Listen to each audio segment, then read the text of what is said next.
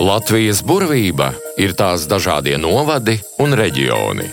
Raidījums Reģioni Latvijas vizītkarte ar Inesi Vaikuli, Ievu Branti un Aināru Rutkeviču. Esiet sveicināti raidījumā Reģioni Latvijas vizītkartes, studijā Ieva Brante, un šoreiz runāsim par Daugavpili. Daugavpils ir otrā lielākā pilsēta Latvijā.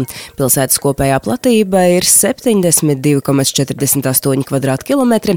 Iedzīvotāju skaits šī gada sākumā bija 80,627. Pilsēta izvietojusies Daugavas abos krastos, gan Latgalē, gan Sēlijā.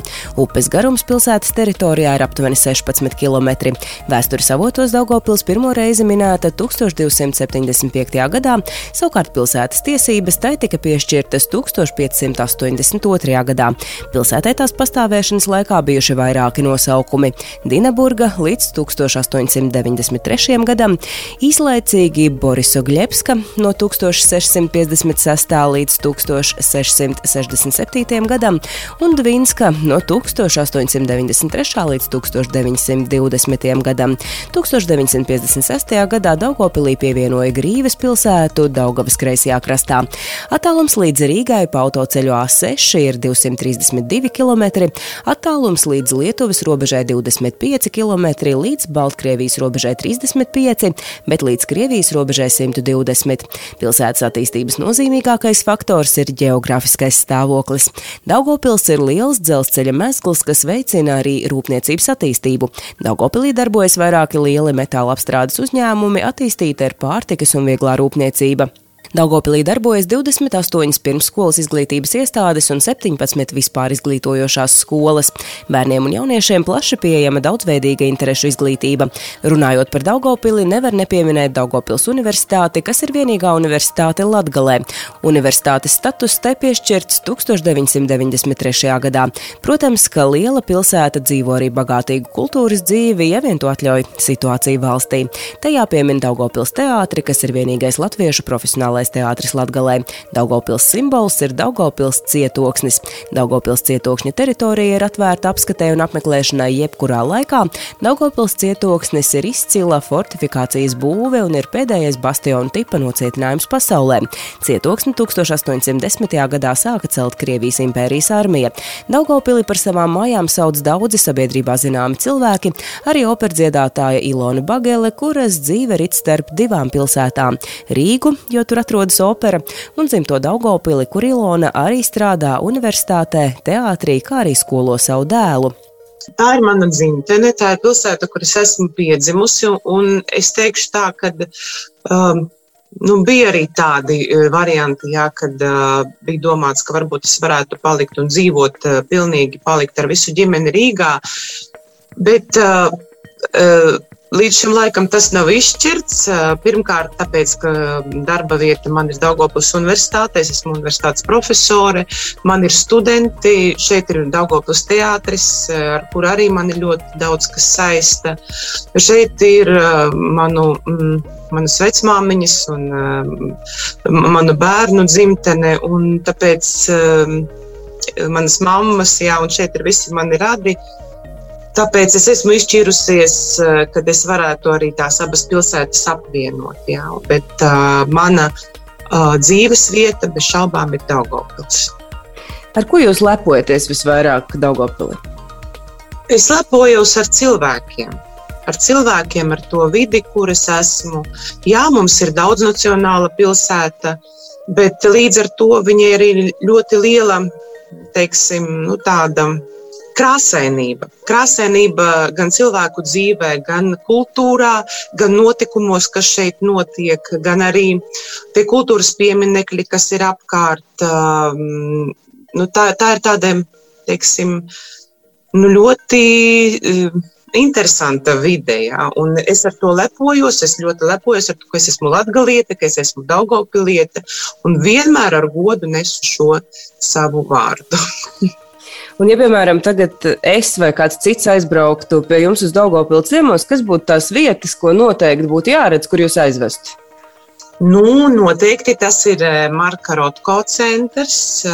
Tas ir ļoti Arī tagad ļoti pieprasīts, un viņš ir ļoti skaisti izveidots. Viss tas cietoksnis, kas ir vecais cietoksnis Dinaburgas, tagad viss pamazām tur veidojās, pamazām restaurējās, un patiešām tā ir ļoti interesanta vieta. Un pati pilsēta, viņa bez šaubām viņa pilnveidojās, viņa paliek krāsaināka, interesanta ar mūsu kultūras pasākumiem, kas notiek šeit, un mums ir ļoti daudz talantīgu cilvēku. Mums ir gan simfoniskais orķestris, mums ir pūtei orķestris, mums ir akordeonistu orķestris, mums ir kori, un visu laiku tā dzīve, viņa ir tā kultūras dzīve, un ne tikai kultūras, man ļoti daudz mākslinieku izstādes, un es domāju, ka arī vispār tas Rotko centrs ir tagad tas centrs, kur arī koncentrējas tie mākslinieki, taisot savas izstādes un prezentējot sevi kā māksliniekus. Runājot par bērnu audzināšanu Daugavpilī, jūs esat arī izlēmusi, ka mazākais bērns skolosies tur. Tātad Daugavpils var piedāvāt visu, ko jūs uzskatāt, kas būtu nepieciešams bērnam šajā vecumā.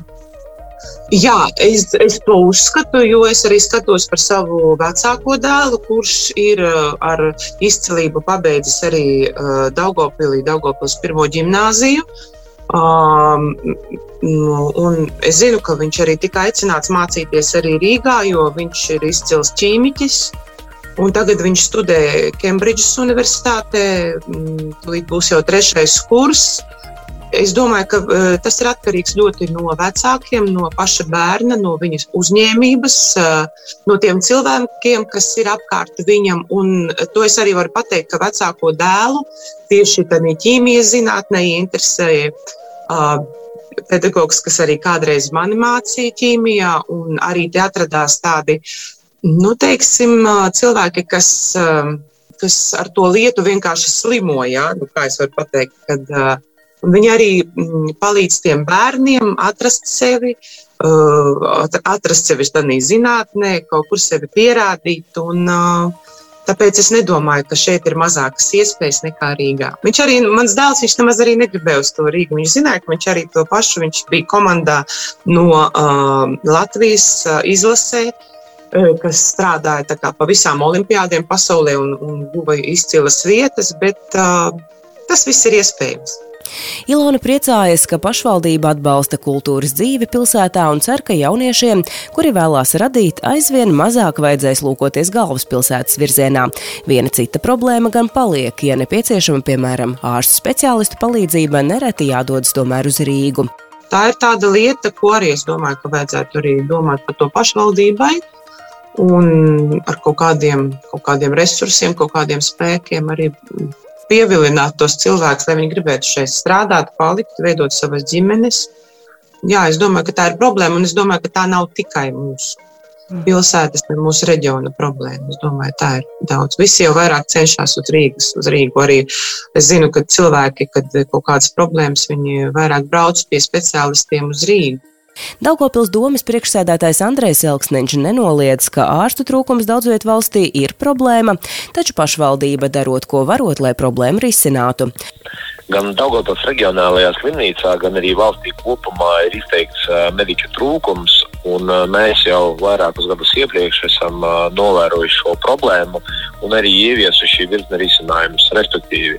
Uz doto brīdi Daugavpils pašvaldība nodrošina gan apmaksu par studijām, respektīvi šobrīd vismaz 10 topošie mediķi, zobārsti mācās par pašvaldības līdzekļiem. Pašvaldība apmaksā studijas pretī saņemot apliecinājumu no topošiem ārstiem, ka noteiktu gadu skaitu viņi atstrādās Daugavpils zobārstniecības poliklinikā. Savukārt attiecībā uz ārstiem speciālistiem vairākās jomās mums šobrīd ir ap 40 studentu, rezidentu, kuriem mēs apmaksājam gan Daugavpils pilsētas domes, gan arī Daugavpils reģionālās slimnīcas stipendijas, lai palīdzētu jauniešiem iegūt izglītību un arī viņi varētu sekmīgi turpmāk strādāt Daugavpils reģionālajā slimnīcā. Arī mūziķis Arnis Slobožaņins Daugavpili var saukt par savām mājām, lai gan dzīvo pavisam netālu no pilsētas Augšdaugavas novadā. Viņš uz Daugavpili pirmo reizi pārcēlies, lai studētu, un arī tagad studē Daugavpilī, tiesa nu jau doktorantūrā. Es nedomāju, ka Daugavpils ir ar kaut ko labāka par citām vietām, vai citas par Daugavpili ir labākas. Tā ir savādāka pilsēta. Un tā lieta, kas man ļoti patīk Daugavpilī, ir cilvēki. Ir cilvēciskums, tāda kā liela ģimene, dvēseliskums. Lai cik tas dīvaini nebūtu, neskatoties uz tautību, šeit tomēr dominē krievu valoda joprojām, bet ir jūtams tiešām, ka tādos izšķirīgos brīžos cilvēki tomēr nepametīs tevi uz ielas, ja kaut kas gadās, un tad nāks palīgā un vedīs pie sevis. Man liekas, ka tas ir saglabājies. Kaut kur var būt tāda padomju cilvēku iezīme vēl. Tādu ierindas padomju cilvēku iezīme, kas nav slikta. Un man nepatīk. Man ir tāda, ne tā teorija, ne tā kaut kas, tāda doma, ka jo reģions ir ekonomiski netik attīstītāks, jo šī savstarpējā palīdzība un cilvēciskums kompensē to. Un ja, piemēram, pirms kāda laika, tiešām gadiem 20 Latgale bija ekonomiski vismazāk attīstītākā, šobrīd iespējams arī es nesekoju, bet tas izlīdzinās. Man ir sajūta, ka tiešām viss tas izlīdzinās. Tad šī sirsnība kompensē. Tas ir tāpat kā dzīvojot tuksnesī, kaut kādi tur nomadi. Ja tu viens otram nepalīdzēsi, tad vienkārši tad tu nomirsi. Un ja tu, piemēram, šodien nepalīdzēsi, tev rīt nepalīdzēsi. Tad tie ir tādi mehānismi cilvēciskie. Un manuprāt, tas joprojām kaut kur Daugavpilī ir saglabājies. Un ja mēs runājam tieši par tādām vietām, ko redzēt un lietām, ko darīt, kas būtu tas, ko jūs ieteiktu pamēģināt vai apskatīties? Es nebūšu oriģināls. Rotko centrs, Daugavpils cietoksnis, artilērijas pagrabi klubs. Ļoti interesanta vieta, varbūt netik zināma, jo Rotko centrs ir tāds jau diezgan pareklamēts. Ir Daugavpilī tāds baznīcu kalns. Tas nav centrā. Tas ir viens kalns, uz kura ir 4 konfesijas, 4 konfesiju baznīcas. Katoļu, pareizticīgo, vesticībnieku, luterāņu. Tad unikāla vieta. Es nedomāju, ka kaut kur Eiropā vēl tāda ir uz viena kalna. Šī varētu būt tāda Daugavpils vizītkarte un patiesībā būtība, ka šeit sadzīvo šīs visas konfesijas un līdz ar to tautas uz viena kalna. Daugavpilī ir ļoti skaists, šobrīd izremontēts ap Stropu ezeru, kā to nosaukt, promenāda droši vien. Tāda pastaigu taka, labi iekārtota. Tas atrodas ne gluži Daugavpilī, bet kilometrus 5 no Daugavpils. Tāda Stropu ezers, mūsu pludmale, to es ieteiktu apmeklēt. Jūs esat mākslinieks, mūziķis. Jums kā mūziķim ir gan iespēju sevi izpaust sev vistuvākajā pilsētā? Interesanti. Gan jā, gan nē. Daugavpils man tiešām ir devusi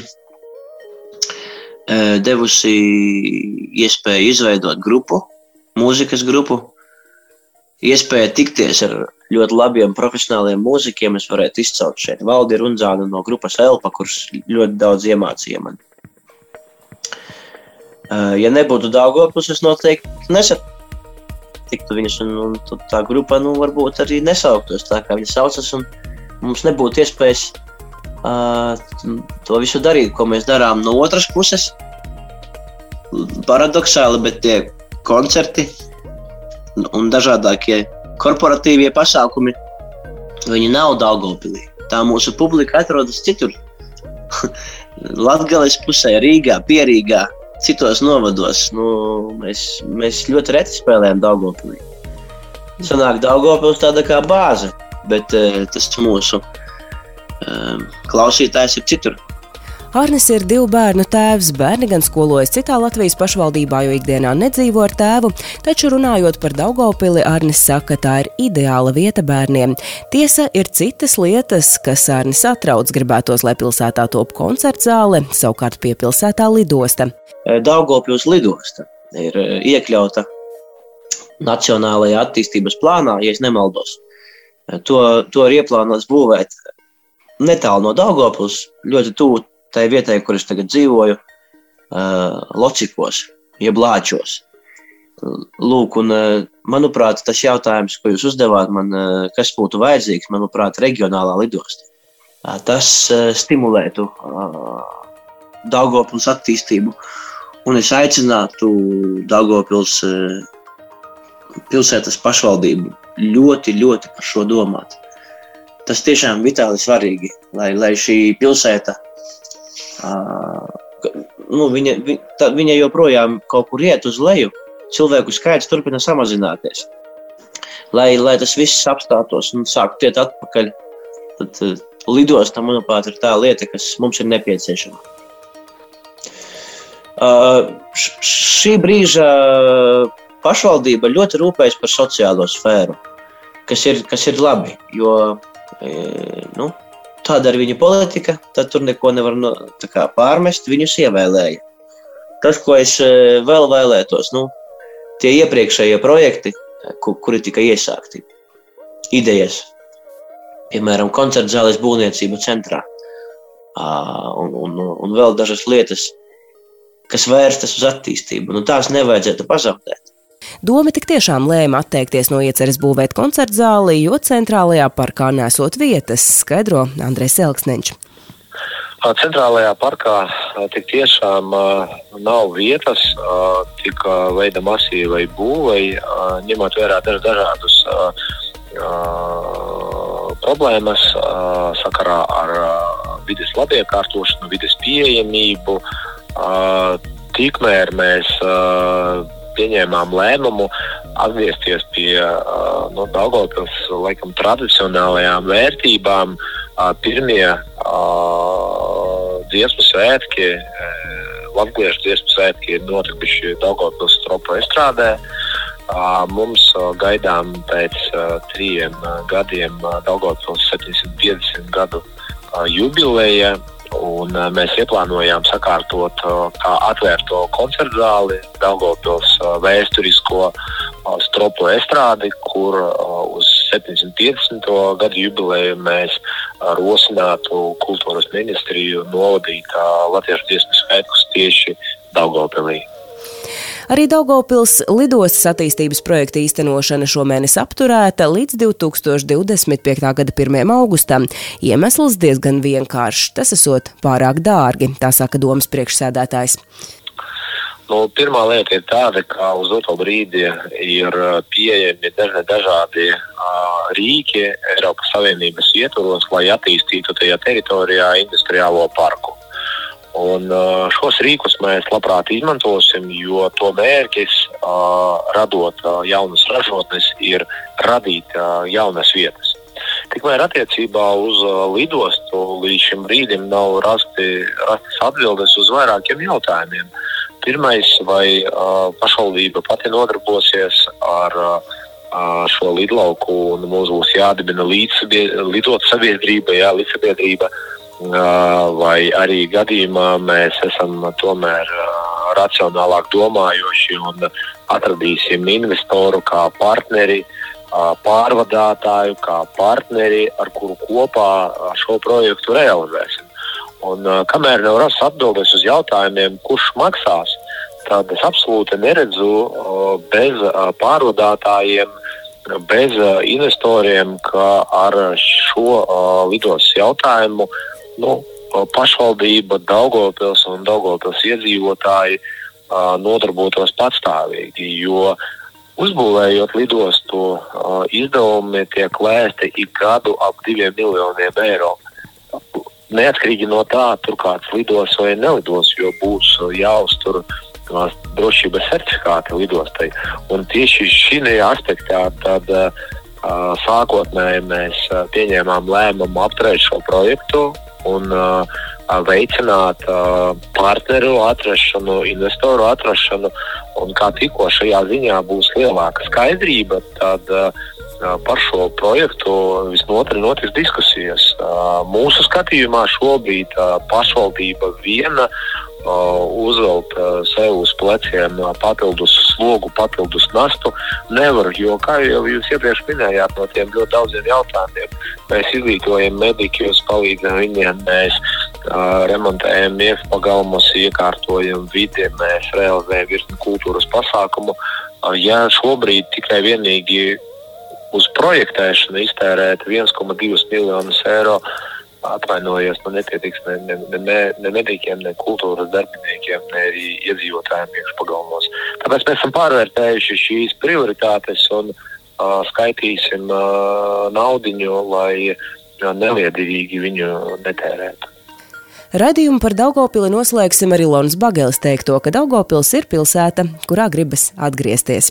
Tas bija raidījums Reģiona Latvijas vizītkartes, un mēs tiekamies jau pēc nedēļas. Latvijas burvība ir tās dažādie novadi un reģioni. Par to vienmēr raidījumos Reģioni Latvijas vizītkarte. Projektu finansē Mēdīju atbalsta fonds no Latvijas valsts budžeta līdzekļiem. Par raidījumu Reģioni Latvijas vizītkartes saturu atbild akciju sabiedrība Radio SVH.